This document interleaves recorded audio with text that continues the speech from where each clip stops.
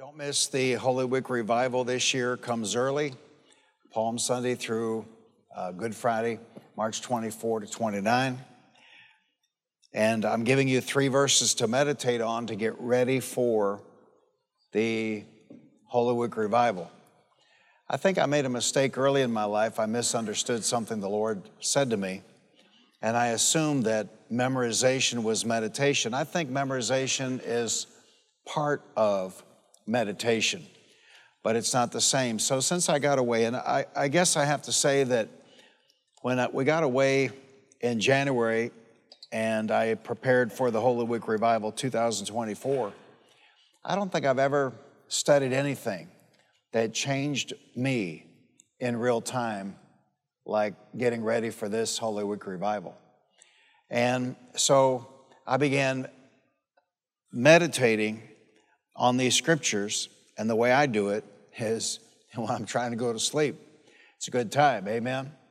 And that way too, I'm not sure exactly how our brains work, but when we go to sleep thinking about something, we go to sleep and our mind is still hashing it over. John 15:7, and I like the New King James here, if you abide in me and my words abide in you, you will ask what you desire. You will ask what you desire, and it shall be done for you. And the reason I think it's important to meditate on a verse like this is that last phrase, and it shall be done for you. Absolute certainty.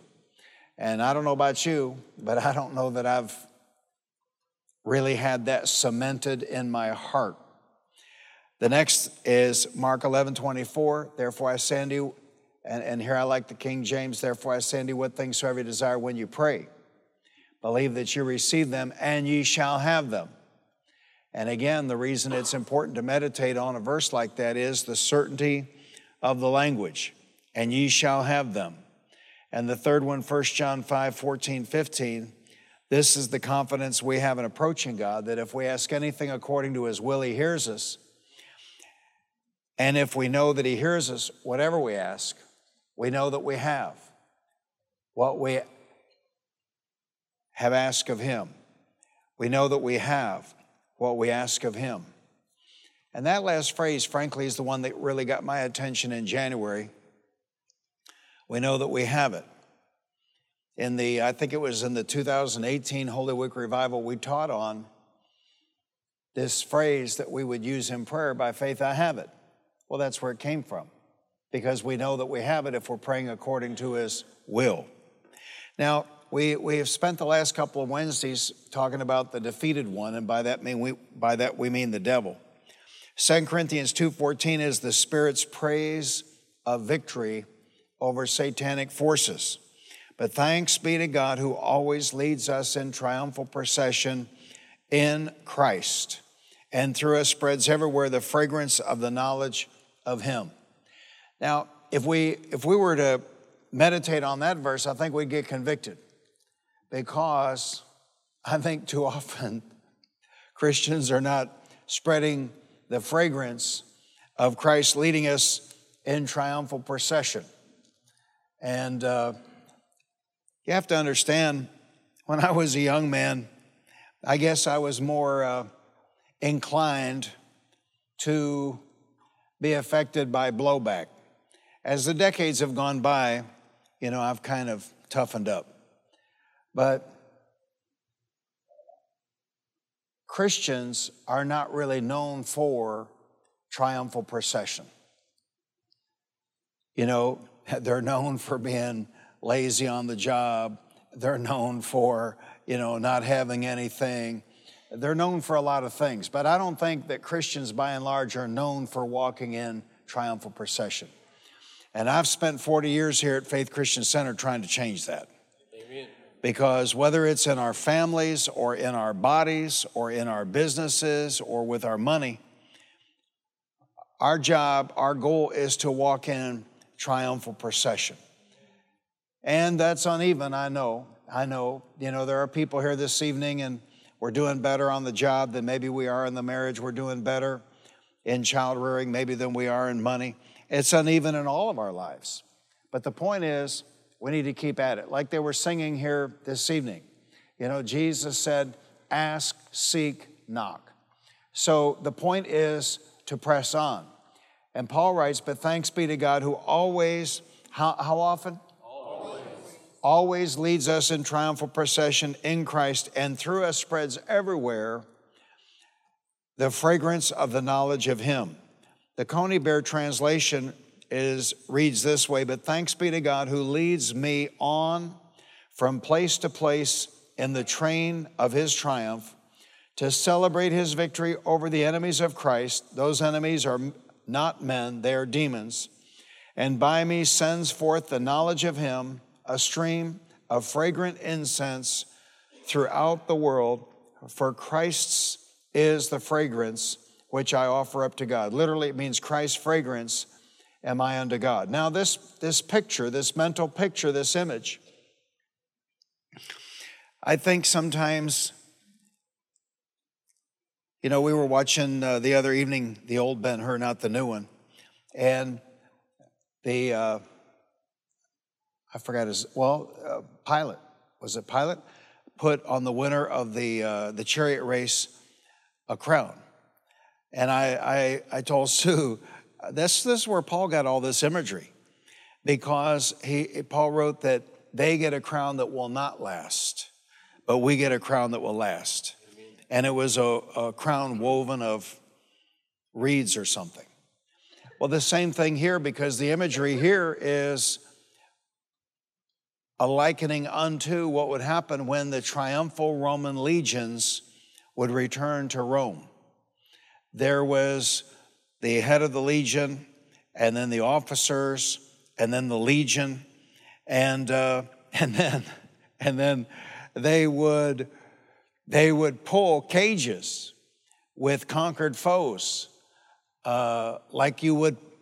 Barnum and Bailey might have a cage with a lion, but they would have their conquered foes in these cages pulled by horses or other animals. And that's the imagery, the mental imagery that Paul is using here. Thanks be unto God who always leads us in triumphal procession. And so we're in this procession, and He's at the head. And it's not a funeral pyre. It's a triumphal procession. Amen. And listen, I've lived long enough, I know that there are days it doesn't look like we're winning. But I know this, if I'll stand strong and I'll stand tall and I'll press on, amen, that I'll prevail and I'll win and I'll overcome. Amen. Amen. But I know this, if I quit, I'm done. If I throw in the towel, I'm done. But if I can press on and believe God, amen, stay in the game and believe God, well, like Fred Price used to say, one of my fathers in the faith, we play until I win. If we have to play 54 innings or 19 quarters, we play until I win. You understand? We just keep at it. Hallelujah. Because we're not in a defeat procession. We are in a triumphal procession. Amen. Now, in the face of these facts, what should be our attitude toward the adversary? That is Satan and his works. Well, you remember 1 John 3:8, which says the reason the Son of God appeared was to destroy the devil's work. And that ought to be our mission, not to join in with it, but to destroy the devil's work. So anytime you can lead somebody to Christ, anytime you can lay your hands on the sick and see them recover, anytime you can, I don't know how many times I've laid my hands on drug addicts and seen them set free and delivered. We are to be about the business of our Father, and we are to be about the business of destroying the works of the devil. Now, the problem is, sometimes it takes cooperation, and we don't get it. But we can do our part. Amen. We can do our part. So we are to take Jesus' place, and we are to act for Him. I said last Wednesday that the challenge is Satan gets us all involved in all this stuff that is a distraction from the business at hand. Unmet needs, unpaid bills, pains in our body. And we've dealt with this in weeks gone by. Give no place to the devil. And that's why we're not to let him set up shop in our business, in our work, in our labor, in our homes, in our families, in our minds. We're not to let him set up shop in our bodies, because what he does is he'll stack up symptoms and he'll stack up problems, and it can be overwhelming. Now I realize I'm in a different place. I do. But I remember my brothers and my sisters in the Lord when this church had 3 or 4 pages of accounts payable, single space. And the dream of my life was sinking. I saw no way to get through it. I had no idea how I was going to make it. I've been there. Where you feel like somebody threw you off a cruise ship forget the Atlantic. You feel like somebody threw you off a cruise ship in the middle of the Pacific, and you just don't know how you are going to make it. I've been there. But I'm here to tell you that if we'll stand strong and if we'll stand tall and we'll get the Word of God first memorized, and then we'll get the Word of God coming out of our mouth and stand strong on the Word of God, by and by. It doesn't happen overnight. I sure wish to God a lot of stuff would happen overnight. Amen. I'm believing God for stuff to happen tonight, but I know that sometimes it might take a little bit of time. Amen. But He'll get us out from under all of that, but we have to make up our minds that we're coming through and we're pressing on and we're not going to take anything else. That's the big thing now. Don't let the devil come along with additional items. Now I'm going to get to Colossians 1:13, 14. Use that. Colossians 2:15, Galatians 3:13. And I don't know why it is. Maybe it's because I got my big fat mouth saying it. Why it is easier to stop him dead in his tracks on a brand new thing than it is to get rid of an old thing, I'm not quite sure I understand that yet. Maybe it's because that's what I'm saying. I don't know, but I'm going to figure it out. Amen. Because I'm not done yet. I'm going to figure it out. Amen. I'm going to find out, and then I'm going to kick his ass. Amen. Hallelujah. I'm going to figure it out. Amen. And then, amen, I'm going to get there. I'm going to get there because I'm asking, I'm seeking, I'm knocking. Are you hearing me? Yes. But what I'm saying is, when he comes along with some new thing, whatever it is, some new deal, you stop him. Don't let him add to your troubles. I said, do not let him add to your troubles. Amen. And it's a funny thing, but since I got onto this months ago, and I have employed Colossians 2:15 combined with Galatians 3:13, he has not successfully added one more thing to my prayer list. And then we'll get to Colossians 1:13, 14, which also works great with those other two.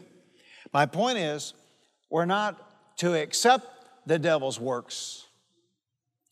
We're not to find people to commiserate with us about the devil's works. Tell your neighbor, sympathy's a killer. Sympathy's a killer. Now, we are to destroy the devil's works and run him out. Amen, because he is a defeated foe. He only has the place we give him. That's why Paul said, neither give place to the devil. So Jesus was a destroyer of the works of the adversary, and we should follow in his footsteps. Now, Paul, though a prisoner in Rome, said, I, Paul, the prisoner of Christ Jesus. That's in Ephesians 3:1. Now, he was not a prisoner of circumstances, nor of men, nor of government. They might have held him in captivity, but he knew that if it was the Father's will for him to be set free, he would have been set free like he was in Philippi. Now, most of us are never going to experience anything like this because, frankly, there's nobody here important enough. But we're going to get to it Sunday. The conversion of Saul and the healing of blindness. And we're going to see it Sunday because the Lord of the church, Jesus Christ himself, said that I'm going to show him, Saul, what he must suffer on my behalf. Because he had hunted men down and put them to death because of their faith in the Lord Jesus Christ. See, these are concepts higher than where you and I are. And these are things having to do with levels of God's plan that wouldn't involve the likes of you or me. But we can understand them from the Word of God. We'll get into this Sunday. The point is that everywhere he went, he was a witness. And everywhere he went, he preached. And there's an element to all of this we don't get into often. But here it is. We are not our own, but we have been bought with a price. And the fact of the matter is that when he was loose and when he was traveling and when he was preaching, he did not write. But when he was in prison, he would preach to the jailers, he would preach to those that he could come in contact with, but he wrote letters. And he wrote half the New Testament. This was the plan of God. See, nothing like that is ever going to happen to you or me because we're not that important. My point is, we had a guest speaker said that, he didn't say it here, but he said it somewhere else. He said, and that's why he's not a guest speaker here anymore. He said, if Paul had had more faith, he wouldn't have been beheaded. This is just ignorance and stupidity on steroids gone to seed. He had to pay for what he had done to Stephen. But in the meantime, God used him. Hallelujah. And he was important enough that he rebuked the Apostle Peter and got away with it. So his light burned brightly for a season, and then it came to an end. But he's got that martyr's crown. That's the hardest one to get. Now, I'm not believing for that one, but he's got it. Amen. My point is, that's why he called himself in Ephesians 3:1, I, Paul, the prisoner of Christ Jesus. See, this is an attitude, man. This is a mindset. It is the opposite of what is everywhere in our culture today, and that is victimology. You see what I'm saying? In other words, poor old me. The devil's doing this, and the government's doing that, and so-and-so's doing this. This is the opposite of that. And we're going to get into the will of God. That I can come into a place where I know that I'm in the will of God, and that just is a place of peace.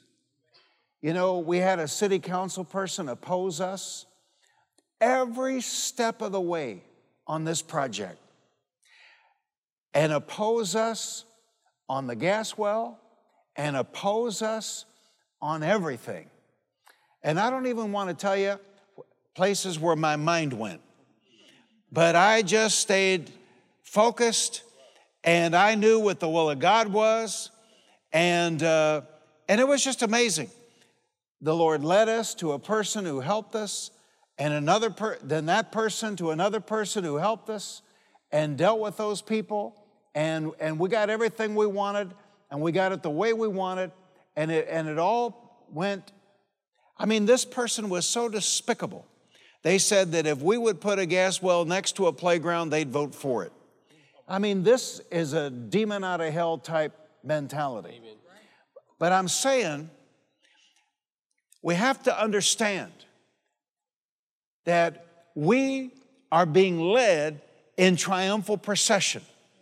And there might be a barking dog here, and there might be a demon out of hell there, and there might be somebody oppose us along the way, but none of that negates the fact that we are being led in triumphal procession in Christ Jesus. And if we'll stand strong, and if we'll stand tall, we will prevail, and there ain't nothing the devil can do about it. Amen. The Bible says, Paul said, if God be for us, who can be against us? Kenneth Hagin, the one that went to be with the Lord in 2003, used to say, his take on that was, if God is for us, it really doesn't matter who's against us. Amen. Hallelujah. Hallelujah. Lift both hands, say, thank you, Father God. You always lead us in triumphal procession in Christ Jesus. Hallelujah. And the revelation that God gave the Apostle Paul finally destroyed the Roman Empire. It destroys everything that opposes the will and the mind of the Father where it is unveiled and where men and women understand it and where believers enter into its fullness, they become masters. So what should be our attitude today? Should we cowardly yield to the forces of darkness and just accept everything the devil rolls out? No. Should we submit to satanic domination? Or should we, in the name of Jesus, rise up and take our place as the sons and the daughters of God Almighty? Colossians 1:12, Coney Bear translation says, giving thanks to the Father who has fitted us to share the portion of the inheritance of the saints of light. He has fitted us. He has made us able to enjoy our rights in Christ. The next verse is in the NIV, for he has rescued us. What tense is that? For he has rescued us from the dominion of darkness and brought us into the kingdom of the Son he loves, in whom we have redemption, the forgiveness of sins. So he has rescued us. But we have to rise up. We have to stand. We have to take our place. We've got to rebuke the devil in Jesus' name. We've got to remind him that he is a defeated foe. We have within us the ability of God. We have the wisdom of God. God is the strength of our life. So what more could we ask for? See, our problem is not that we need God to do more for us. We just have to walk in what he has already done for us. Can't you see what this means as a background for a prayer life? Can't you hear the Spirit whispering? And this is from Romans 8:37. No, in all these things we are more than conquerors through him who loved us. Say it out loud. I'm more than a conqueror. Through him who loved me. Say it again. I'm more than a conqueror. Through him who loved me. Hallelujah. Hallelujah. See, the devil throws something at us, we overcome it. The devil throws something else at us, we overcome it. We don't submit to it. I said we don't submit to it. Amen. So real prayer is inspired by the Spirit, backed up by the living Word. So it should be a sharing with him. You know, I'm always keeping in mind Isaiah. I forgot the reference. I didn't bring it with me this evening. And that is that we put him in remembrance. He says, put me in remembrance. Colossians 3:1, Coney Bear says, if then ye are partakers of Christ's resurrection. Way translates it, if then you have shared in Messiah's resurrection.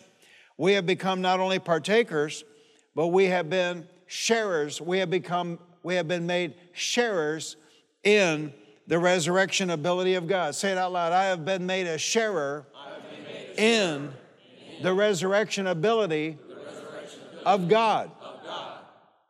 I mean, think about how all the powers and forces of hell were arrayed against the resurrection of Christ on that Sunday morning. But it didn't make any difference. I said it didn't make any difference. It made no difference whatsoever.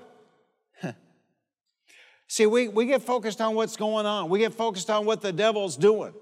We need to be focused on what God has done for us. We have become not only partakers, but sharers in the resurrection ability of God. Now He is asking us to share with Him in giving the world the message that will deliver those in bondage from the captivity of Satan. You know, Sue's got a message playing in her Escalade. It's from 1994 Winter Bible Seminar. Kenneth Hagin, the one that went to be with the Lord 2003. And man, he's on a tear. He's talking about the signs of the end times. And he's talking about how terrible it was.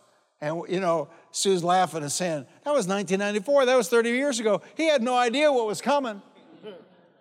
Signs of the times. And people, they're bound. I mean, think about it. People are bound in ways that we could not have even comprehended 30 years ago. Amen. People are bound by demon spirits today that nobody even knew about 30 years ago. Amen. It's amazing what has gone on.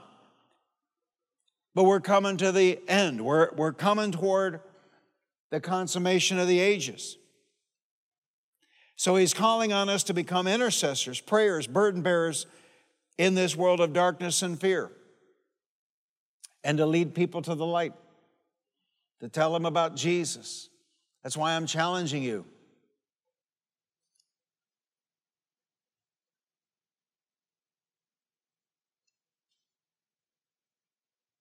I'm talking to you, and he's talking to me, and He's saying, it won't be long now.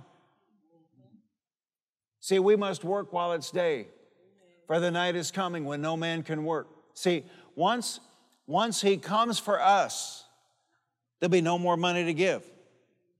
Once He comes for us, there'll be no way to talk to somebody about Jesus. Once He comes for us, there'll be nobody to lay hands on to get them set free from drugs.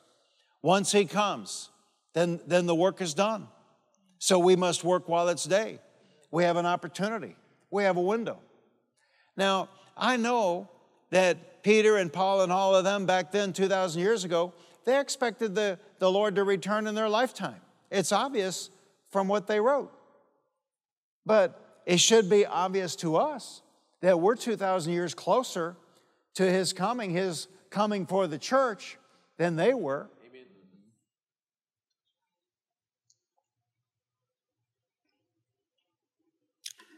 And one thing we have, I know, that they did not have, and that is 1948. Israel was gathered back to its land, and Jesus said, the generation that witnesses the return of God's people to Israel would not pass before His return. What's a generation? 40 years. Can't be more than 80 years. Can it? 1948? We're not that far. We got to get busy. You know,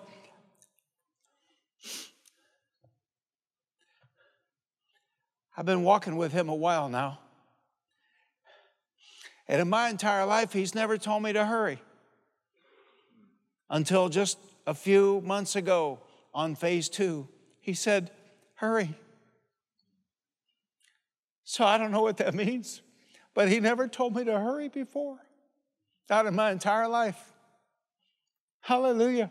Amen. So I'm going to hurry.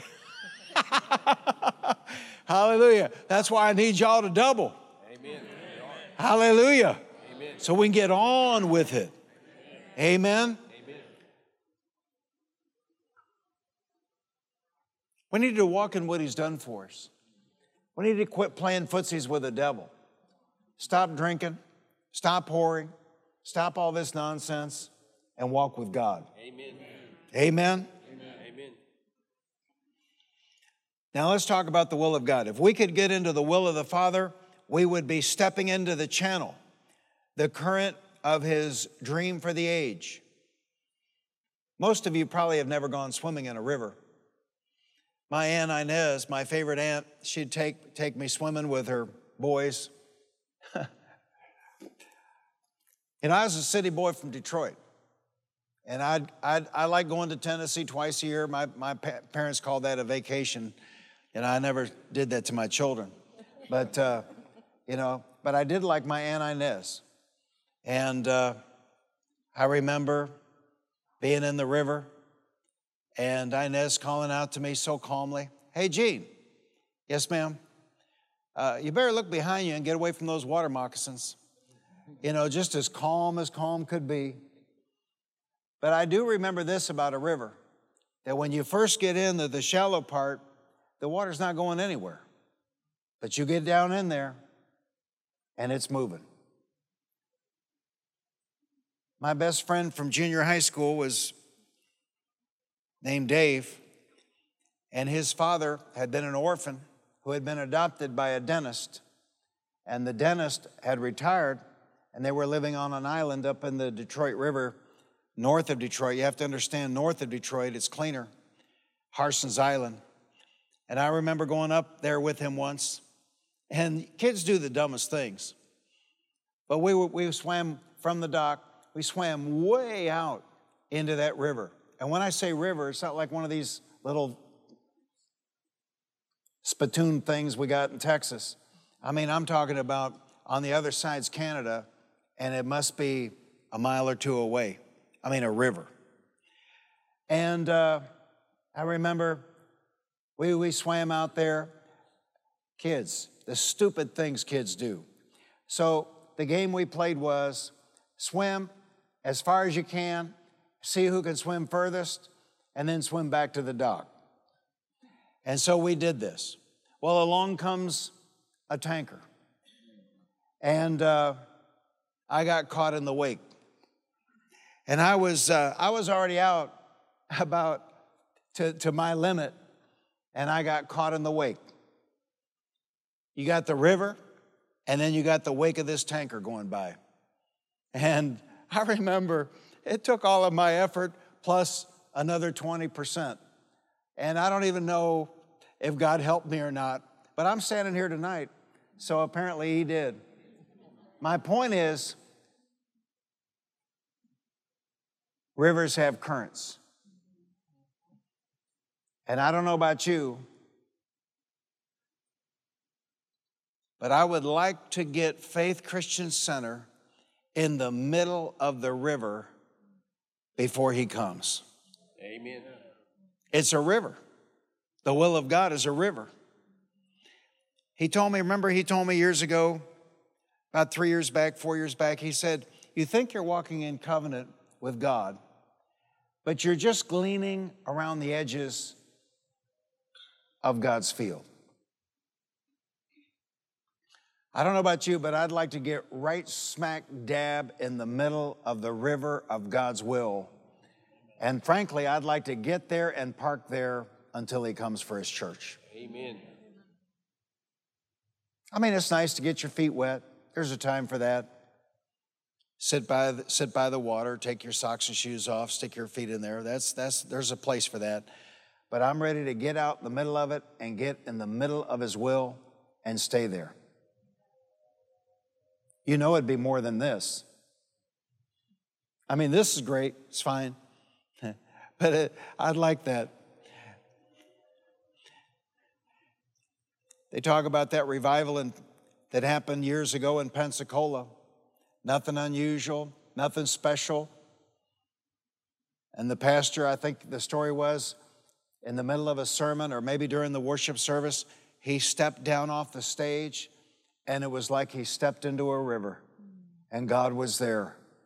And that revival lasted for years. I'd like that. Amen? I said I'd like that. And I don't know of a better environment than right here at Faith Christian Center. Hallelujah. Yeah. The will of God. Let us not continue dabbling around the edges of the will of God. Let us get smack dab in the middle of the will of God and see what God will do. See, that current would carry us on into a realm of victory and usefulness that we've not ever known before. Someone once said, if we only knew where he was working, we could tie up with him. Another one said, when praying, Lord, lift us out of this little mill pond where we are swimming around, out into the current of your will for us now. We need to see it. His will was unveiled in Jesus. Jesus was his will. 4 times in the Gospel of John, Jesus said, I came to do the Father's will. I came not to do my own will, but the will of him that sent me. Variations of that. John 4:34, 5:19, 5:30, and 6:38. So the question always is, can we know the Father's will? We may know it if we know the Master. Paul, writing to the Ephesian church, said, this is Ephesians 5:17, the New American Bible, therefore do not continue in ignorance, but try to understand what is the will of the Lord. A lot of people are blissfully ignorant, they call it. I don't see ignorance as blissful. Ignorance is deadly. And just in the last few years, ignorance has gotten more deadly. You know, they say what you don't know won't hurt you. Whoever said that was a liar out of hell. What you don't know can absolutely hurt you. So we're not to be ignorant of the will of God. The Word is his will written for us. But I don't know about you. I've spent 50 years studying this, and I tell Sue, I probably feel like I know about 1% of it. There's a lot there. Amen. And I never cease to be amazed at how God will give me brand new revelation, and I'm shocked like I'd never read it before, but I have. Everything that helps men toward knowing Jesus better is the will of the Father. Of course, we go to Romans 12:1 and 2 on the will of God. Therefore, I urge you, brothers, in view of God's mercy, to offer your bodies as living sacrifices, holy and pleasing to God. This is your spiritual act of worship. So we have to do something with our body. Tell your neighbor, we got to do something with our body. You know why you have to do something with your body? Because your body's not saved. Your spirit man on the inside of you is the part of you that was born again. But your body was not born again. So we have to do something with the body. Then he continues on in verse 2, do not conform any longer to the pattern of this world. I read just the other day that churches are now doing Taylor Swift Bible studies. I mean, what the HELL are churches doing? I mean, my goodness. You know, my daughter is so astute.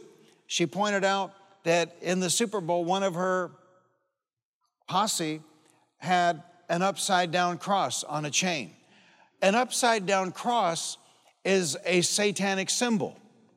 But you got goofball pastors doing Taylor Swift Bible studies, and what does that even mean? You know, study trans abortion, whatever. I don't even know what that means. When one of her posse is wearing an upside-down cross. Listen, we need to wake up. Amen. And just because something is cool doesn't mean we ought to be doing it. Amen. Just because the world's doing something doesn't mean we ought to be doing it. That's right. You know, just because something is famous doesn't mean we ought to be doing it. Amen. Just because something is popular doesn't mean we ought to be doing it. Do not conform any longer. These preachers, they haven't even read a Bible. I wonder if they even own a Bible. Do not conform any longer to the pattern of this world. And let me tell you what, the pattern of the world's changing all the time.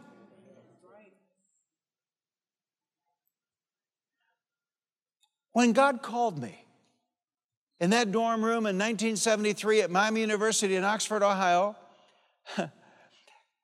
if an angel of God had showed up in the room and said, You are called to the last generation, and you will live to see with your eyeballs it be popular for men to castrate themselves. I would have thought, get thee behind me, Satan. You cannot be from God. You've got to be some kind of satanic whatever. But I've lived to see it. I've lived to see. And the most popular guy running for president of the United States is pro ball cutter offer. I mean, I have lived so long. I mean, it is astounding what the culture has come to. Do not conform any longer to the pattern of this world. This world is going to hell in a handbasket. Do not conform to the pattern of this world. And the pattern of this world is changing all the time. It's amazing to me, but you know, the left devours their own. And so they'll devour one of their own for making some comment. I mean, weeks ago, that was a darling of the left. Now they get devoured because they say something that's just 2 degrees off of the latest whatever, madness, the latest insanity.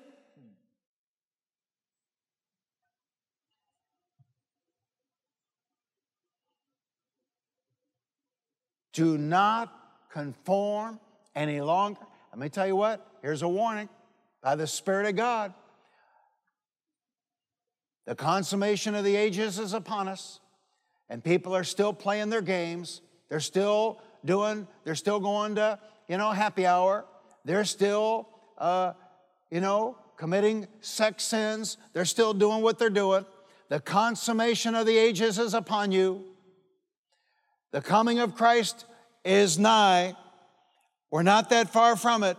I don't know how many days or weeks or months or short years, but we're not that far from it. These are not the day, people, but it's like the days of Noah. It's like the days of Noah. They're eating and drinking and carrying on like they got, 100,000 more years to live. They don't. They don't. They don't.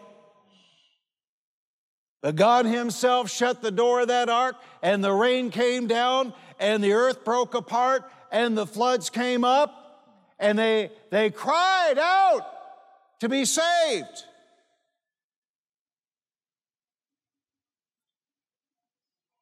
But it was too late.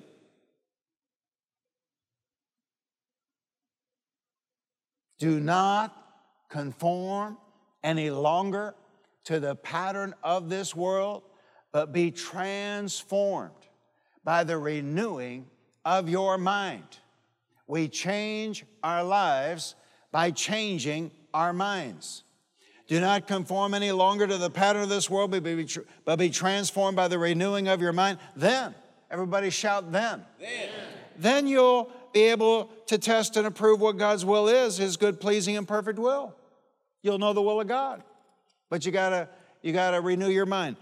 A literal translation would be, I beseech you, therefore, brethren, by the mercies of God, that you present your bodies as living sacrifices, holy, acceptable to God, which is your spiritual ministry. And be not fashioned according to this age, but be transfigured by the renewing of your mind, that ye may approve what is the good and the acceptable and the perfect will of God. It is the renewed mind that gets to know the will of the Father. Say it out loud. It is the renewed mind that gets to know the will of the Father. When we are recreated, he gives us his nature. Then by his word, if we'll work together with him, he renews our minds. And then his nature and our renewed minds walk in harmony with our recreated spirits. As we fellowship in and with the word, live in it, let the word abide in us. Remember, we started out with John 15:7. Let the word abide in us. We get to know the will of the Father. We get to know the acceptable will of the Father. Then as we go on, we get to know his perfect will. Hallelujah. We will dive into it with an abandonment that will thrill heaven. I believe it. I believe these are the days. The Spirit of God is speaking to me. He's saying I don't have that many. So he's saying the ones that'll work with me will be astounded.